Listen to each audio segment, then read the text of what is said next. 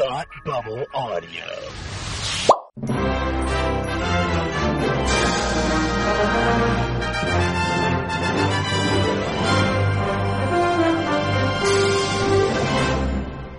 Hi, and welcome to Academy Rewind, the fortnightly podcast that takes a look at the Oscars from years past. I'm Tim, and with me, as always, is my man who one day wants to fly away. It's Palmer. How are you today? Tired. Tired? Tired. I just woke up. It's 1:12 in the afternoon. I know. It's so early. There's a 3 o'clock in the morning? What?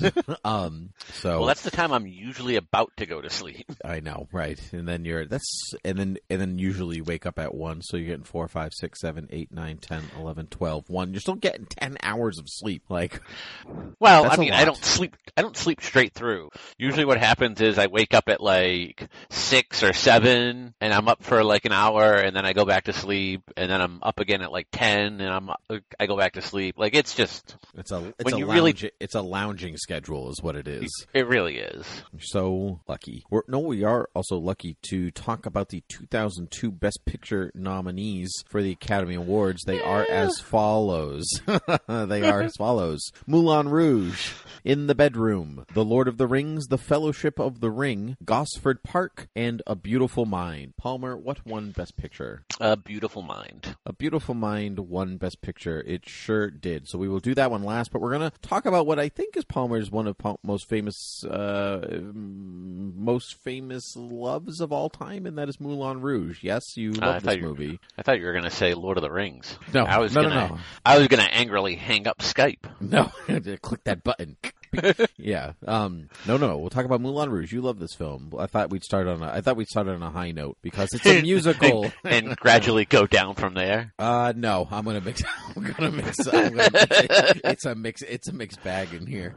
Directed by Baz Luhrmann, written by Baz Luhrmann and Craig Pearce, starring Nicole Kidman, Ewan McGregor, John Leguizamo, Jim Broadbent, and Richard Roxburgh. Nominated for Best Picture, Best Actress for Kidman, Cinematography, Editing, Makeup, and Sound. It won Best Art Direction and Best Costumes. Story revolves around a man named Christian in a jukebox musical in which a poet, Christian, falls for a beautiful courtesan whom a jealous duke covets in 19th century Paris at the Moulin Rouge. I remember when this film came out and it was talk of the town. It was many people's obsessions for a long time, and I hadn't seen it in a while. We saw the before it went to Broadway. We saw it in Boston. We saw it on stage. Yeah. But I hadn't actually seen the movie for quite some time, and I forgot how fun it is. Because the show on stage took itself like it's a little like serious in a way that everything is so bombastic in the movie is designed that way. I didn't know. I don't know if this is in your fun facts or not, but I guess Baz Luhrmann designed it based on Bollywood. I don't know if you have ever come across he that. did. I don't have that in my fun facts, but yeah, he did. Yeah, I did. Like they were in India and they went to a movie, and he was like, "Can I make a Western film like in the Bollywood style? Like, I have no idea. I don't know let's say you don't know the language, but you can still follow along because the emotions are turned up to 11, and so you may not be able to. If you don't understand what they're saying, you at least know how they feel, and can the camera and the emotion, the music, can it tell the story without you knowing the language?" And I thought that was a really interesting experiment. It made me appreciate Moulin Rouge a little bit. Like, it made me appreciate it a little bit more because when I was watching it, I was like, it's like really. I mean, it's Baz Luhrmann, but I mean, it's like, so you expect over the top, but it's like really over the top, even for him. And so knowing that made me appreciate what he was doing. I find some of it is very good. I think the best part of it is the music. I don't, I think the song selections, the cast are, obviously, professional. They know what they're doing. And it's good fun, though for some reason I had a hard time connecting with it in my 30s the way that I didn't 20 years ago. Because you hate love. No, that's not it. You're sitting there going, "Oh, why didn't the dude win?" No, he's terrible. He's a terrible, terrible person. But though he has a great song. I love his "Like a Virgin." It's so fun. Though, however creepy and awful it is, like in the context of like what they're talking Right. about and stuff. But Richard Roxburgh is great. He should be. He's an Australian treasure, but he should be an American one as well. But you tell me about your love of Moulin Rouge. Well, let's get the elephant in the room out of the way first. How this movie was not nominated for Best Director is one of like the most egregious oversights in Academy history. And I'm not just saying that as a person who loves this movie. I'm saying it as a person who just heard you go over the list of things that this movie was nominated for. And then to say that all this happened without a director is insane, because this is a completely different movie in the hands of anybody else. You know, I completely agree. I don't think it works. I don't think the zaniness works without Lerman, and especially knowing that his intention was to create a film so like large in scope emotionally that like he's the driving force of that. He's the one. He's got to get the sets, the costumes, the music, the actors all on board and pull that off, and he does. And so I agree. Like it's a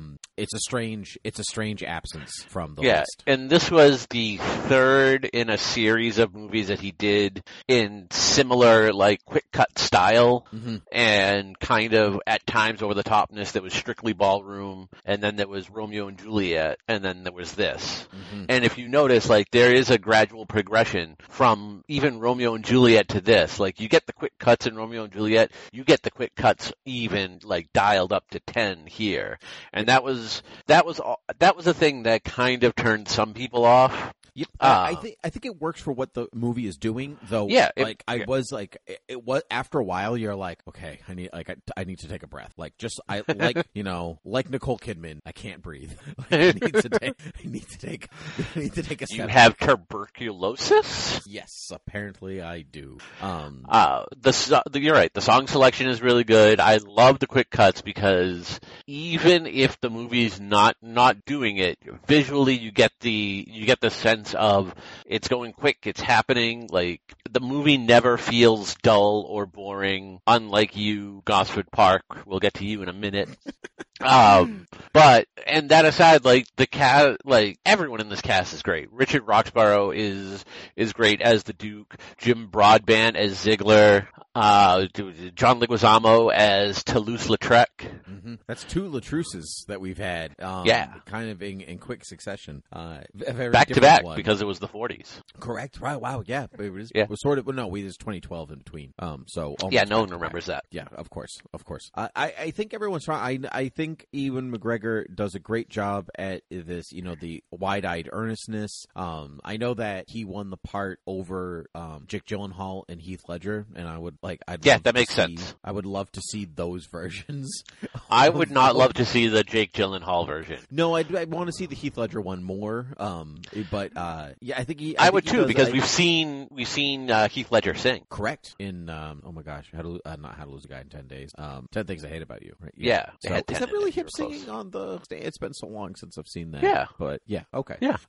So I think the whole film is great. It's beautiful. It works great. I can understand why it doesn't take home all of its nominations. Like Kidman gets nominated, she's wonderful and everything, but because everything is dialed up so high, there's not a lot of subtlety going on, and that's sometimes where the Academy looks for. It's like, you know, like how much can we see your character thinking and not saying, and there's not really room for that in Moulin Rouge. No, but at the same time, because it's dialed up so much, there is a greater chance of coming off as hokey and cartoonish, and she never does. Like it takes just as much ability to rein in when you're going over the top than it does to be subtle.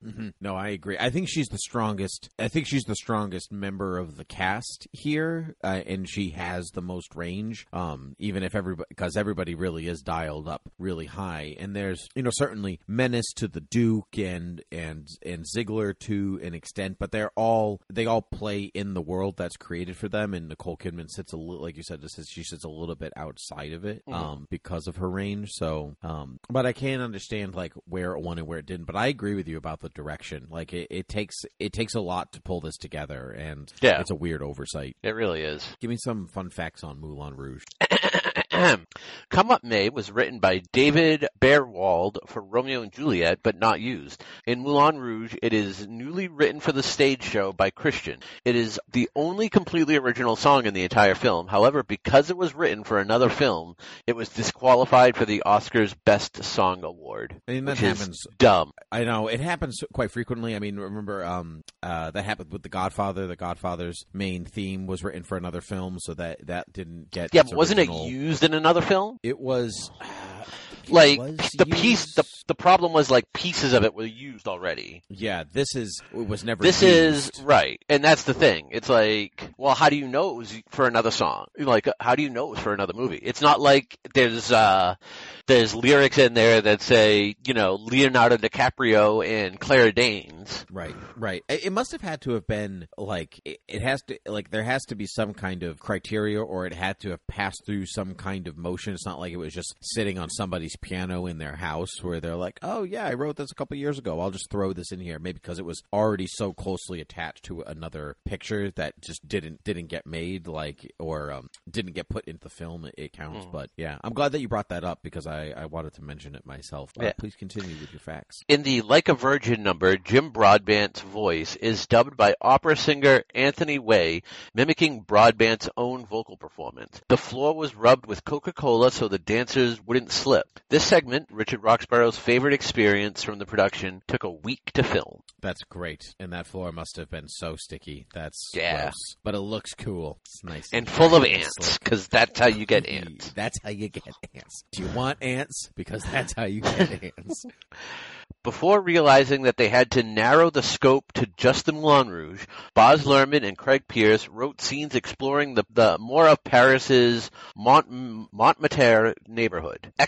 Exercise from the final draft was a scene in which Christine and Satine and Toulouse-Lautrec go to the estate of the German aristocrat Count von Groovy and participate in an absinthe and opium-fueled orgy with Isadora Duncan, Sarah Bernhardt, and Oscar Wilde. Count von Groovy is the nickname that Luhrmann acquired while directing La Boheme at the Sydney Opera House in 1990. Well, okay, that's a lot to take in, and I'm kind of glad that it didn't go in that direction. Although it was real fun to have Oscar Wilde in this movie. Yeah.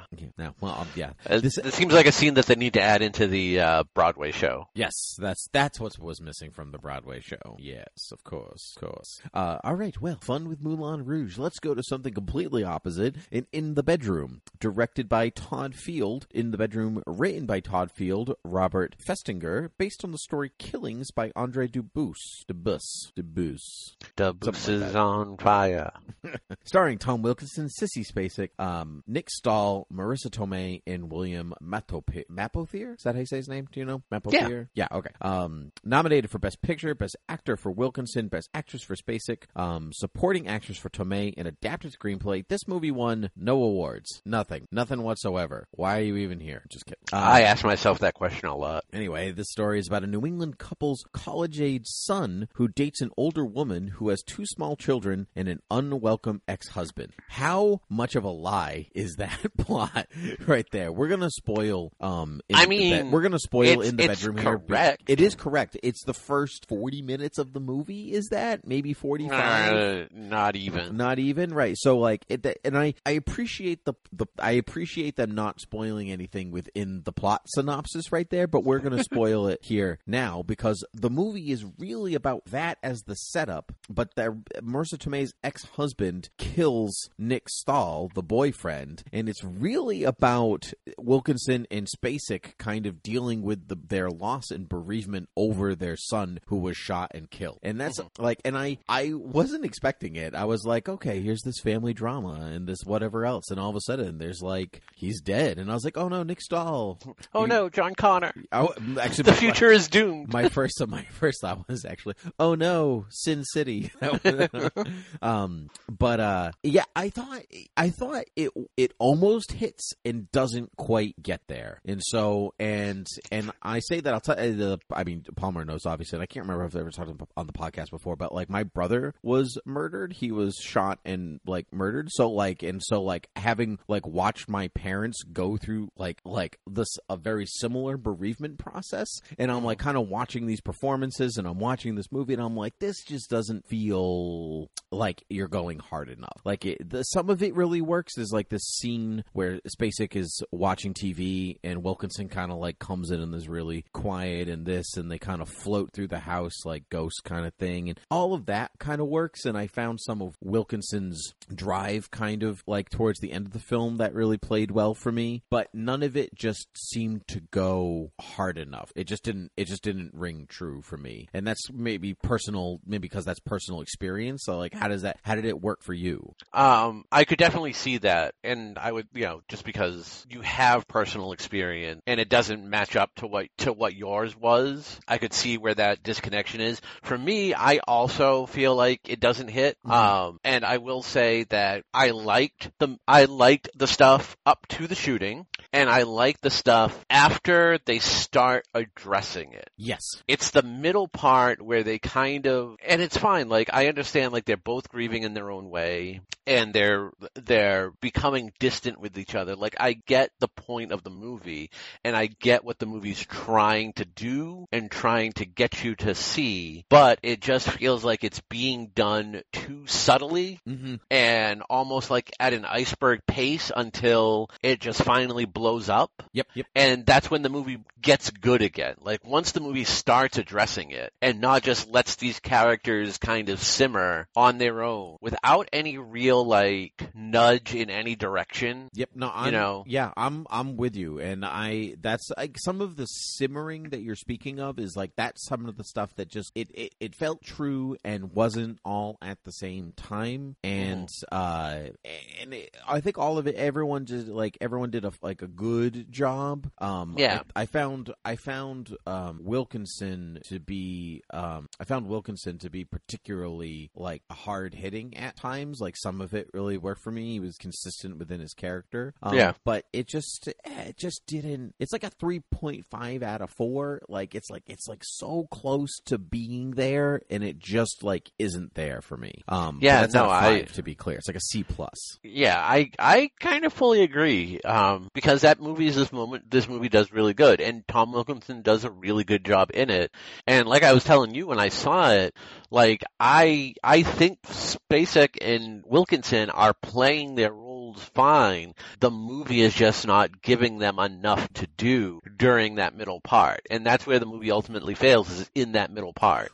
And it probably doesn't help that I watched this back to back with Moulin Rouge, and so you have a movie that's like everything's big, spectacular, big, and then you like turn on In the Bedroom, which barely takes place in a bedroom at all, by the way. Yeah, almost nothing in a bedroom. No, I did get the title I had to like think about it after a while. I'm like, okay, so like by the end of the movie, the end scene of the movie is in the bedroom, where they like have not resolved, like Spacek and Wilkinson haven't really resolved, but they've like, this is where they're at now because of what the events of the movie, and they make this silent agreement or whatever in the bedroom, and that's kind of like, that's it. That's the end of that's where it comes from. Also, I'm more interested in knowing the aftermath of this movie. Also that, yes, I would also like to know that. I'm like, so you're just not gonna give me the like cool, like you just Like, did they buy the story? Does everybody buy the story? Does something happen?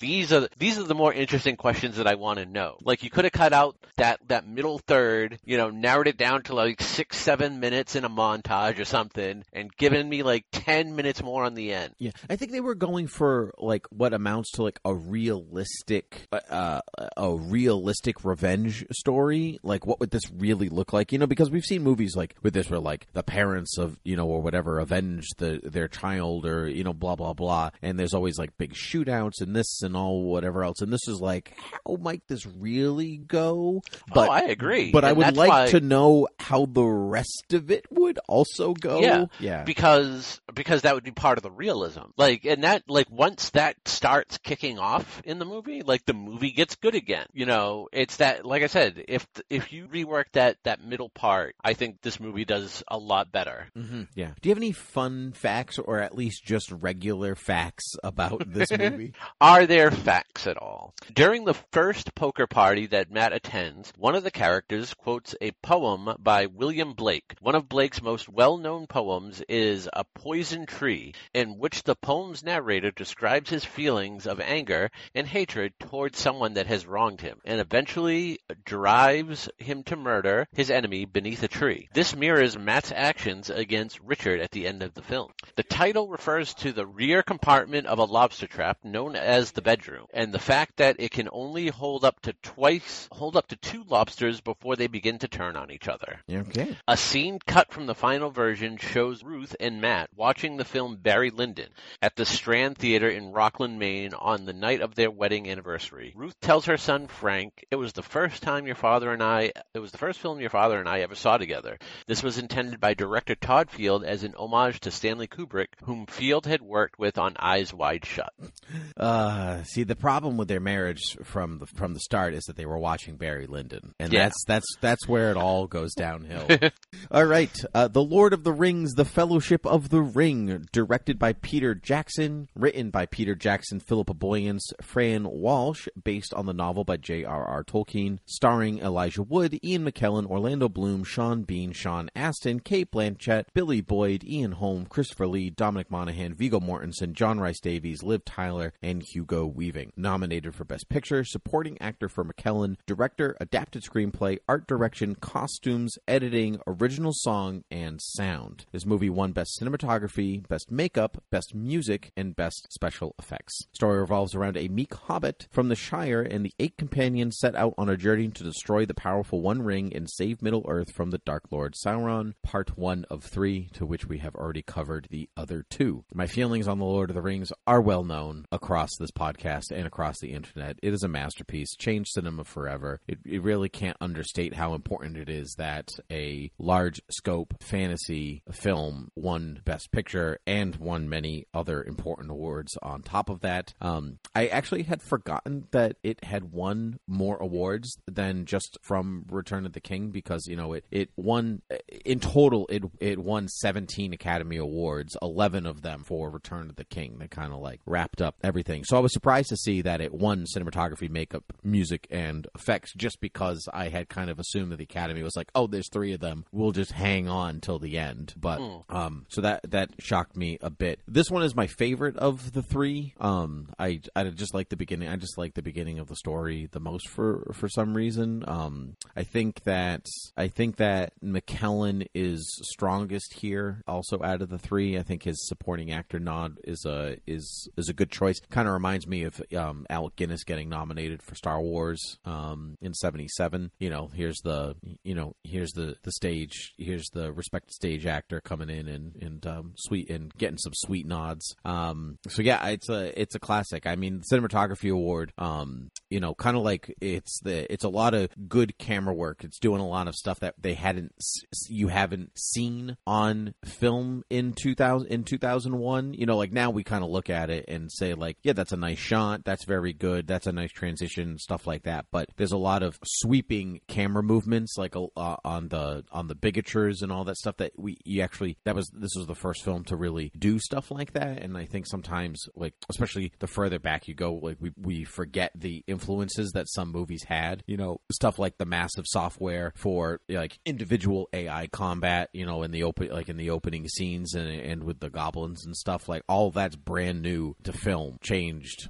cinema, the way that Star Wars did and Jurassic Park did, that Avatar did. These movies changed the way that we watch movies. And so I just always think that part of film history is very cool. Out of these 3, which one do you hate the most and why? This one, absolutely. Like, it is like, I wouldn't even say it's like watching paint dry. It's like watching dry paint dry. Like, Like there's That's funny. I'm gonna remember that one for later. there's moving at a snail's pace and then moving so slowly that you're not actually moving and the earth is just passing by you. What moves faster? And that's what this Gosford Park or In the Bedroom? Oh, In the Bedroom easily. Out of those three, In the Bedroom moves the fastest. Gosford Park at least gives the illusion with people talking with moving fast. And this just feels like I'm going backwards. Like I'm standing stationary and the Earth is just moving in its orbit. And eventually I will be out in space because the Earth will have passed me by and I'll be dead. And it'll be because of this movie. Now, how much of this, like, did you feel like, cause some of your hatred towards things is like a small amount of trolling, you know, like, oh, Tim likes this, so I'm just going to beef up how much I don't like this. So I'm curious, like if I was completely ambivalent to I've never liked these movies. Yeah, okay. That's kind of where I've fallen. When I saw all three at midnight. Well, that's back your when problem. midnight movies were a Yeah, thing. don't Well, go no, to I midnight showings could of 3-hour movies. Oh no, I could easily do it. Like I did it all the time back in the day. But these, like clockwork, I would fall asleep because there was just nothing going on. I don't think there's nothing going on. I think there's a lot going on. You're just not interested in what's going on. 4 short people, one who's annoying, and you have a wizard who can't even wizard correctly. I would say by your own pre-established rules, sure. Also, which Hobbit's the most annoying to you? Sam. What? Sam. What? Easily. What? No. He says everything in a whiny voice. Oh, that's what he does the entire movie. Okay. No. Sam's like the hero of the Stim's one of the heroes of the story. It goes, Sam is the most annoying, then Frodo, then the one I don't remember his name. It's definitely Merry. And then the singing one. That's Pippin. Yeah. I knew you'd like Pippin the most though. Everyone loves because Pippin. He sings. That's the only reason. Like he has the best part in all 3 movies when he sings in the last one, and that is the only reason why he beats out any of them. You're crazy. Viggo Mortensen and Liv Tyler are like the best parts of these movies. They're not in it enough, and Mortensen should have easily been nominated over Ian McKellen. I don't agree that he should have been nominated over McKellen, but I do agree that he probably should have been nominated somewhere within here because there's a lot of, we talked about earlier, like subtle acting, like how much you can see your character think, and he does that really well across this franchise. He came in really late into the production. Stuart Townsend was originally, they had already started. He was originally cast, and they decided he was a little too young looking, wasn't rugged enough, and so they got Mortensen, who like basically hopped on a plane, did it because his son was a fan of the books and was like, Dad, you gotta like go and be in this movie, and that's how you get him. And then after finishing these movies, he put that son up for adoption. That's right. No, I do not believe so. I know you don't like them, so I won't bore you, but there's a lot to love in here. Well, I mean, the movies already did that. Okay, well, then I'll go on. Howard Shore's score is masterful, and here's my thesis why. 40 pages. Get ready. So, I mean, I will say if I had to pick something that I liked out of these movies, or this movie in particular, it is the music. I liked the overall soundtrack. I liked Enya's song at the end of this one. It's the best out of the... No, I think Into the West. I was going to say Annie Lennox's is the best, but this one comes close. Annie Lennox's is the best. I would say I liked all 3 songs in all 3 movies, and even though I really like Let It Be, it is probably my least favorite. I like Into the West, and then I like Gollum's song more. No, May It Be. I think you're confusing this with the Beatles song. Yeah. Either way. The Beatles are another overrated thing. Oh, why? Why do you hate things that like are important to culture? Why is this? Like it just hurts me deep. No, going back to the music. I mean, Shore was a fan of the books before being involved in the movie as well. So a lot of the parts of the chorus when they're singing in Elvish or in other languages, and they're using text from from the book. So it's all like everything is kind of insulated within the world. So even if you're just watching passively, you can enjoy it if you're not Palmer. But if the further you dive into how much detail they put into the film, it gets even more rich. And I think that's an accomplishment in and of itself. Like how much can you put in a film to pay service to the original source material without like overstaying your welcome or being too obvious about it, like turning to the camera and be like, we truly are, the Fellowship of the Ring, which they do, but like you gotta say wow, that was, yep, you really backed yourself into it. Yeah, well, you gotta say the title of the movie in all of them. They say they do it in all three. It was very of its time. There are some things that are like very 90s, early 2000s in it, like the way, like slow-mo cam all of a sudden, like that kind of like sweeping slow-mo, you know what I'm talking about? Like that was very popular in its day. But anyway, give me some fun facts on Lord of the Rings, because I'll be here all day if you don't stop me.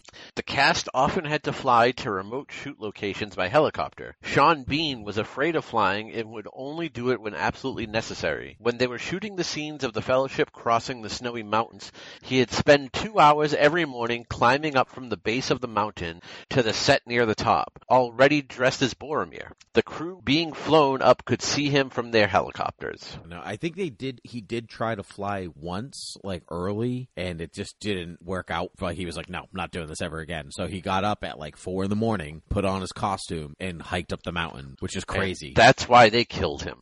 Yeah, no, if anything, that's why you keep him around longer. Like, that guy's committed. Viggo Mortensen did his own stunts. He also insisted on using only the real steel sword instead of a significantly lighter aluminum sword or a safer rubber sword, which were manufactured for battle scenes and stunts. Yep. He actually then the final battle when the Uruk-hai throws the dagger at him, Viggo actually deflects that. Like he's like, no, just throw the dagger at me. It's fine. I won't die. Don't worry about it. And the Stuntman's like, okay. It's like the scene in Robin Hood Men in Tights. I want you to fire an arrow directly at my eye. Straight at my heart. Are you serious? Absolutely. No, eye. Is it eye? No, I thought it was heart. But hey, either way. All right. Goodbye. Nice knowing you. I just watched that last week, actually. Yeah. Sir Christopher Lee played a similar role in the Star Wars prequels, Star Wars Episode 2, Attack of the Clones, and Star Wars Episode 3, Revenge of the Sith. And in those movies, Count Dooku is a former Jedi who has turned to the dark side and became apprentice of Darth Sidious. That's true. I was kind of wondering where they were going with a similar part, and I was like, how? But I guess a former ally that turns to down a dark path is true. Yeah. Christopher Lee was also a huge fan of these books. He read it once a year for like 40 years or something, like since they were published. I'm pretty sure that you had to like it if you were British.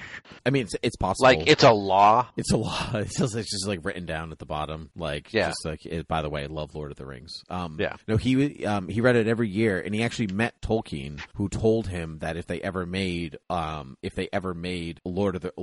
action Lord of the Rings, then Christopher Lee was his pick for Gandalf. Yeah, Frodo.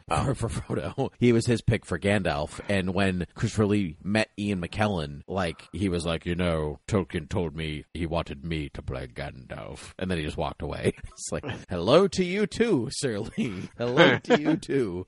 There's also a scene, I think it was in the third one, where Christopher Lee was like, it's his death scene from the third one that's only in the extended edition, but he's like, Peter Jackson was like, so just imagine like the sound and feeling of someone stabbing like somebody in the back. And Christopher Lee was like, I don't have to imagine. And again, just walked away, because he was part of Churchill's Ministry of Ungentlemanly Warfare, like his like secret, like super secret elite like spies during World War II.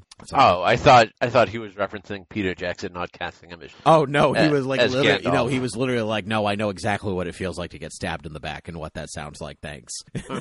Like, what a man, Christopher Lee, so great. But yeah, that's Lord of the Rings. Let's go on to your favorite film of all time, Gosford Park, directed by Robert Altman, written by Julian Fellows, based on the idea by Robert Altman and Bob Balaban. Balaban.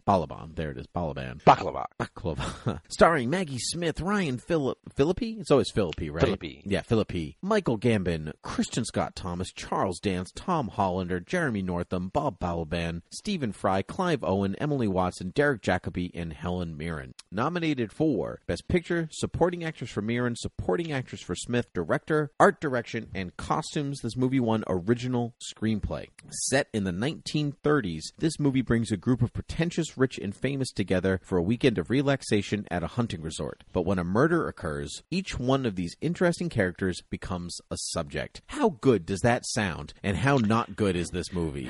Like, interesting is not the word I would choose for these characters. yeah, so this is I was very much looking forward to watching this because I'm a huge Downton Abbey fan. I love Downton Abbey. My wife and I both do. And I was like, Julian Fellows, this is like what started Downton Abbey, because Downton Abbey was originally supposed to be a spin-off of Gosford Park. And so I was like all down to watch this. I was so excited. I was like, it's going to be Downton Abbey but a murder mystery. But no, it's actually like the worst people in the universe. It's like Downton Abbey without any of the happiness or any of the joy. Without any of the Marys. Or any Marys or anything. It's just like, or Carsons or nothing. It's just like everyone's miserable. Everyone hates everyone. And everyone should die. Like that's the tone of Gosford Park. And I think that it's just so overstuffed with characters that you're just like, who are you? Why are you a thing? Who are you connected exactly, to? Yes. Like, it has so many characters that might be good, that might be interesting, but you don't get to spend enough time with any of them to learn anything. Yep. So you end up having zero emotional connection to everyone. This is why, like, something like this is why something like Downton Abbey is better, because you get to spend time.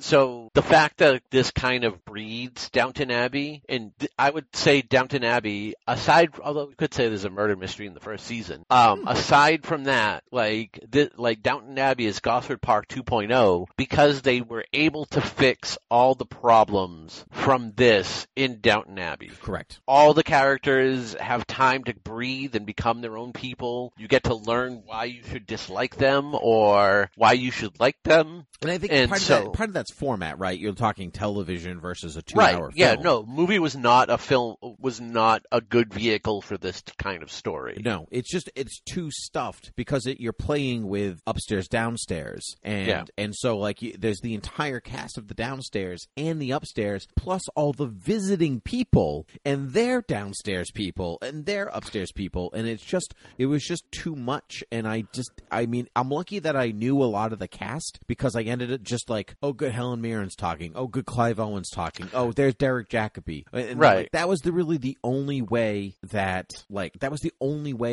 I could like function in this movie. Yeah, no, because you're right, because it's hard to remember names and faces because you're not given enough to go with. And I was really surprised that it ended up being Harry Potter that killed Michael Gambon.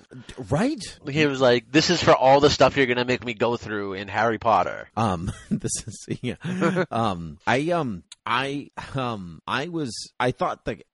cast is great. I mean, they're obviously well trained. Even people who have like Derek Jacobi, amazing Shakespearean actor in tons of stuff, and he's just like, I've got my 3 lines, you know, like, yeah, no, all right. But I have to watch Ryan Phillippe like over and over and over again. And when he came out with his Scottish accent, I was like, what is happening? This is nonsense. Yeah.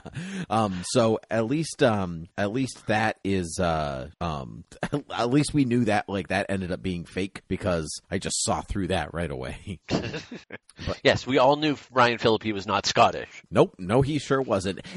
Actually, the casting of Ryan Phillippe, who's a fine actor, he's not like terrible or anything. I just like, but it felt like stunt casting, where it was like, and like, here's this amazing cast and Ryan Phillippe. And you're like, come on, young kids, come to see this dry British movie. Kind Kinda. That's kinda what it is. And yeah, I've so rarely been like so let down by a film because I thought it had so much going for it. Premise was great, cast was great. The screenwriter was awesome. Like it looked beautiful. And then you just and then Robert Altman just came in and did whatever he does, and I just was not a fan. Yeah, it was unfortunate. It was definitely a letdown for sure. Yep, yeah, wasn't a fan. But give me some facts.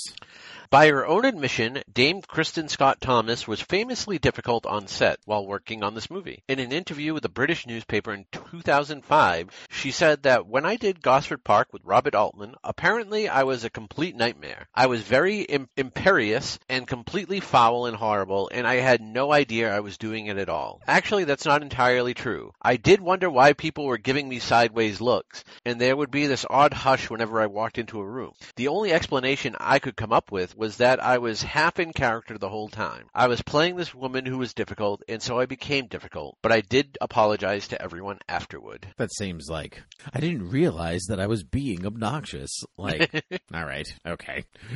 There is no animal rights tag in the closing credits of this movie. The shooting scene was filmed with real birds, and they were shot. Well, I mean, it is a sport, so it's fine. But that's at least they were going for authenticity. There was a real movie called Charlie Chan in London, and it was a mystery set in an English manor house. While it featured Alan Mulberry and Ray Millman, it was produced by John Stone, not Morris Weissman, a fictional character. Okay, all right. Well, that was fun. It was a fun fact to end that trivia of facts. Thank you. You're welcome. A Beautiful Mind, directed by Ron Howard, written by Akiva Goldsman, based on the non-fiction book by Sylvia Nassar, starring Russell Crowe, Jennifer Connelly, Ed Harris, Paul Bettany, Christopher Plummer, Adam Goldberg, Josh Lucas, Anthony Rapp, and Judd Hirsch. Nominated for actor for Crowe, editing, makeup, and music, this movie won Best Picture, supporting actress for Connelly, director, and adapted screenplay. The story revolves around John Nash, a brilliant but asocial mathematician who accepts secret work in cryptology from the U.S. government, and his life takes a turn for the nightmarish. It's based on a true story. John Nash was a real person. I actually read the book that it's based on. I don't know why, because it was interesting. I hadn't seen this film in a very long time. I remember loving it when I saw it. Watching it again, it doesn't hit as hard as it, unless, once you know, no spoilers for A Beautiful Mind, once you know that it's all in his head, it's not as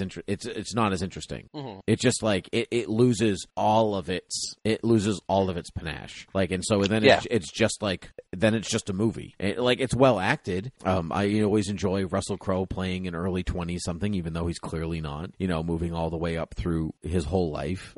Classic Oscar-winning style, play 60 years in a 2-hour movie. Go. We'll give you bangs for when you're young and not bangs for when you're older. So it's all good. Cast is good. Everybody's good. Music good. Everything's just good. But I wasn't taken with it the way that I was the last I saw it. And I think the reason for that is this isn't just a movie. This is for more, it's kind of a joke, but it's like the based on a true story moniker. The fact that this interesting stuff happened to a real life person makes it 10 times more interesting than just being a fictional character. Mm-hmm. And then when you find out that it's just schizophrenia and none of the stuff he thought was happening, mm-hmm. It does take a lot away, because other than that, they don't really do a good job of giving us a reason why this person is significant. No, it's true. They don't. It really focuses in on the cryptology stuff that ends up not being real. And so I don't why should you care about, besides him being a person, what is John Nash to the field of mathematics? Right.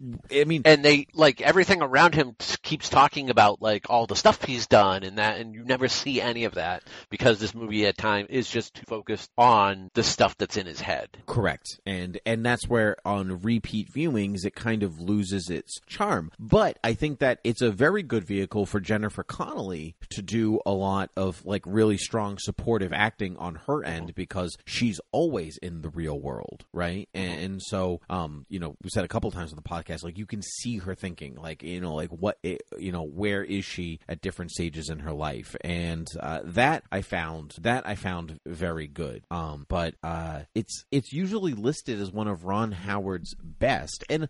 Yeah, and I don't think that's true. I just don't think that's true. I think it's very well made, and I think that Howard, I get why he's nominated and wins Best Director, because he does trick the audience really well when you don't know that it's all in his head. Like that occurs. I don't know if that's organically. Well, I mean, he has to decide, you know, or at least approve, like, this is how we're going to shoot. This is how we're going to shoot this, and this, and this. Like how, like, the script weaves in people and where they are and who sees them and how they interact with them and not, and stuff like that. Like, that is really tricky, to make it seem like his roommate and the guy from the FBI or whatever, like all of that, or the CIA or whatever, like that they're all real. But it just doesn't hit as well. And I think you're right, because like it doesn't give you a reason apart from him like conquering his schizophrenia without medication, you know, and like him like being able to discern what's real and what's not at different, like by the end of his life.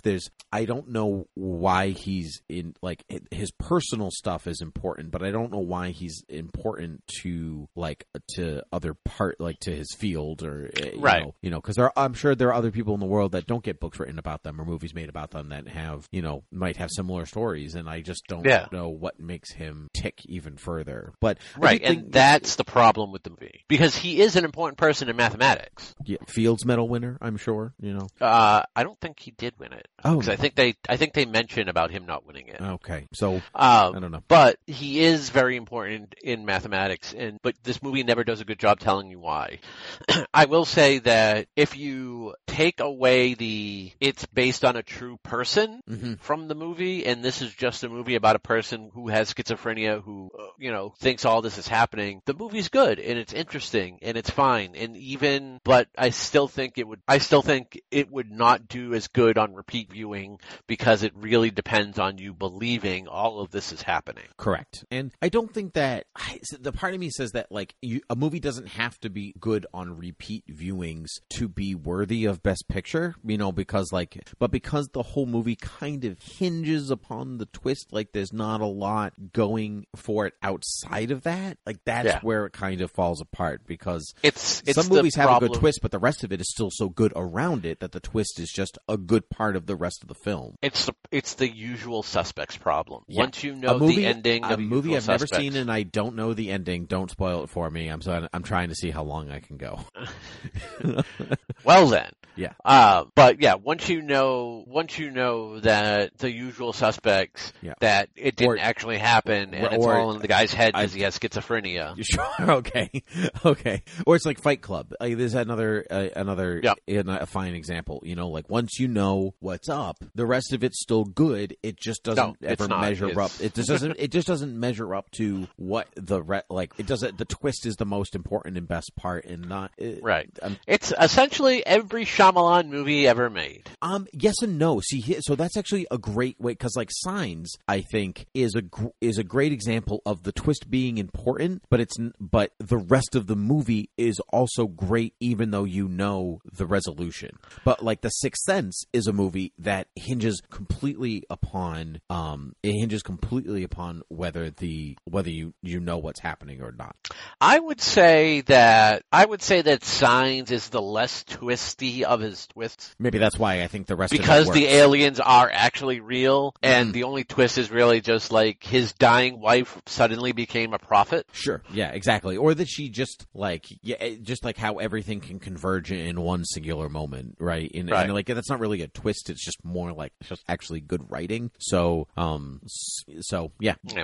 Give me some fun facts on A Beautiful Mind. Okay, I can do that. John and Alicia Nash were killed in a car accident accident on May 23rd, 2015, when the driver of a taxi they were riding in lost control of the car and collided with a guardrail and a second car on the New Jersey Turnpike. The New York Times said that although the two drivers suffered only minor injuries, the Nashes were ejected from the cab and pronounced dead at the scene. John was 86, Alicia was 82. Jeez, I said fun facts, Palmer. Fun facts, not devastating. And now I have to go curl up in a ball facts. Although that was really interesting, though. I did not know that. It's so sad. The scene towards the end of the film where John Nash contemplates drinking tea is based on a true event when Russell Crowe met the real John Nash. He spent 15 minutes contemplating whether to drink tea or coffee. I get that, though. I understand that. I understand that dilemma.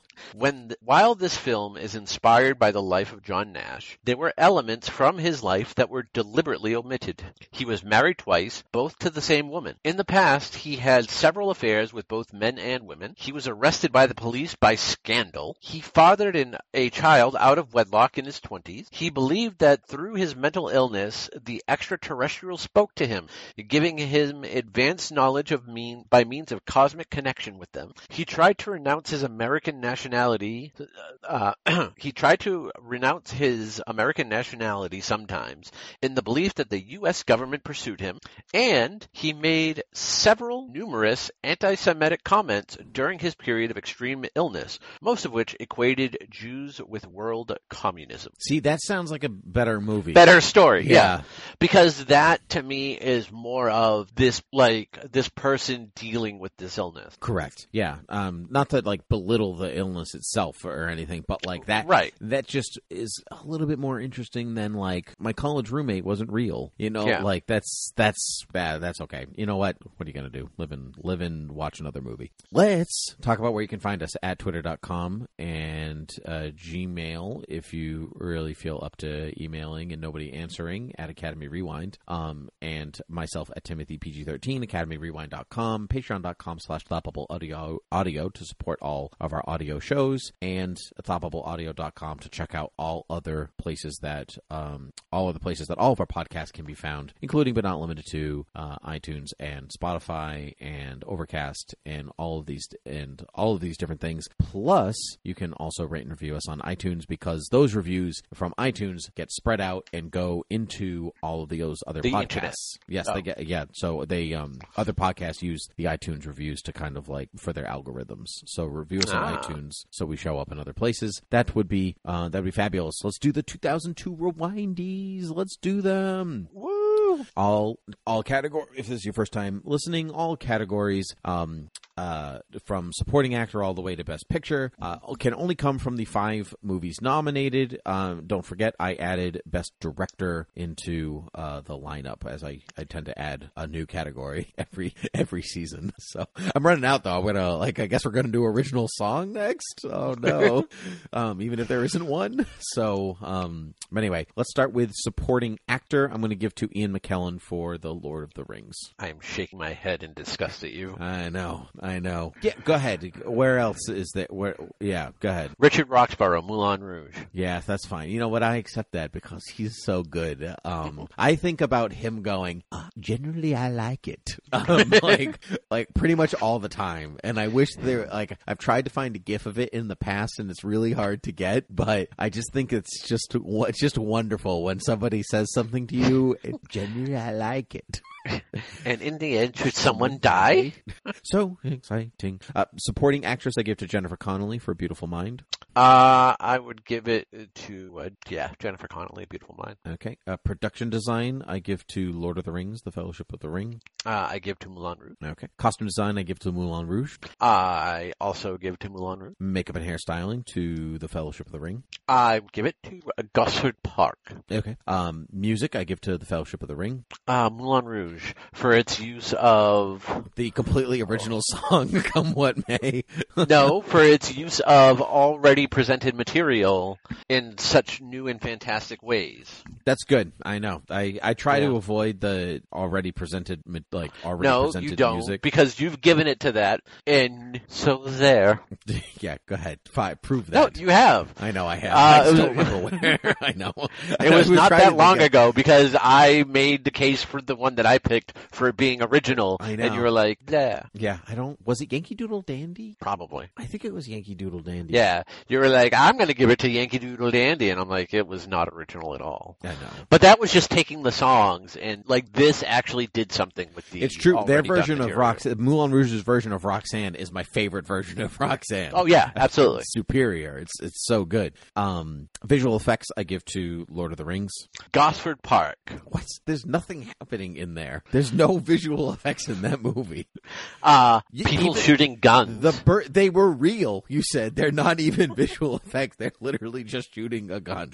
And the birds are actually falling out of the sky because they're real. That's not a visual effect. The dead body of Michael Gambon. No, that's just Michael Gambon. It's not even fake. He's just wow. Michael, that's just mean. Hold your stomach in. Okay, great. Yeah, no, fine. Moulin Rouge. Fine. I accept that. I accept that more, just because there were no big special effects. Anyway, Beautiful Mind, because those people didn't really exist. No, they sure didn't. Cinematography, I also give to Lord of the Rings, The Fellowship of the Ring. I also give it to Moulin Rouge, The Fellowship of Moulin Rouge. Excellent. Editing, I give to Moulin Rouge. Yeah, Moulin. Great. Sound, I give to The Fellowship of the Ring. Sound, I would give to Gosford Park. Okay. A lot of background clicks and clacks inside the kitchen, right? Yeah. Best actor, I'm going. See, here's the thing. I have Tom Wilkinson for In the Bedroom, but I don't like that choice. Then why did you pick it? Because I liked it when I chose it, and I'm looking at it now, and also after a conversation, I'm like, I don't really like it. But also, it's the one that, I guess Russell Crowe, I guess? No, it's Russell Crowe. Yeah, okay. All right. I'll give it to Russell Crowe. What a guy. Yeah. Good old Russ. Best actress to Nicole Kidman for Moulin Rouge. Nicole Kidman is the only correct answer. Okay.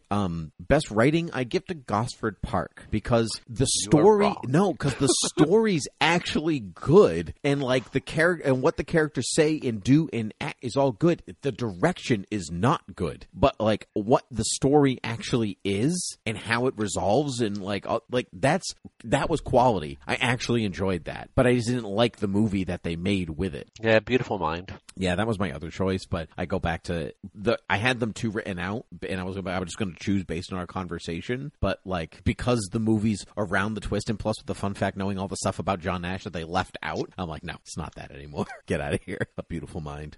Director Baz Luhrmann from Moulin Rouge. Baz Luhrmann from Moulin Rouge. Yep, completely underrepresented Baz Luhrmann. Best picture I give to Gosford Park. Moulin Rouge. No, just kidding.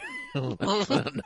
Lord of the Rings, The Fellowship of the Ring. I tried really hard not to go Fellowship of the Ring.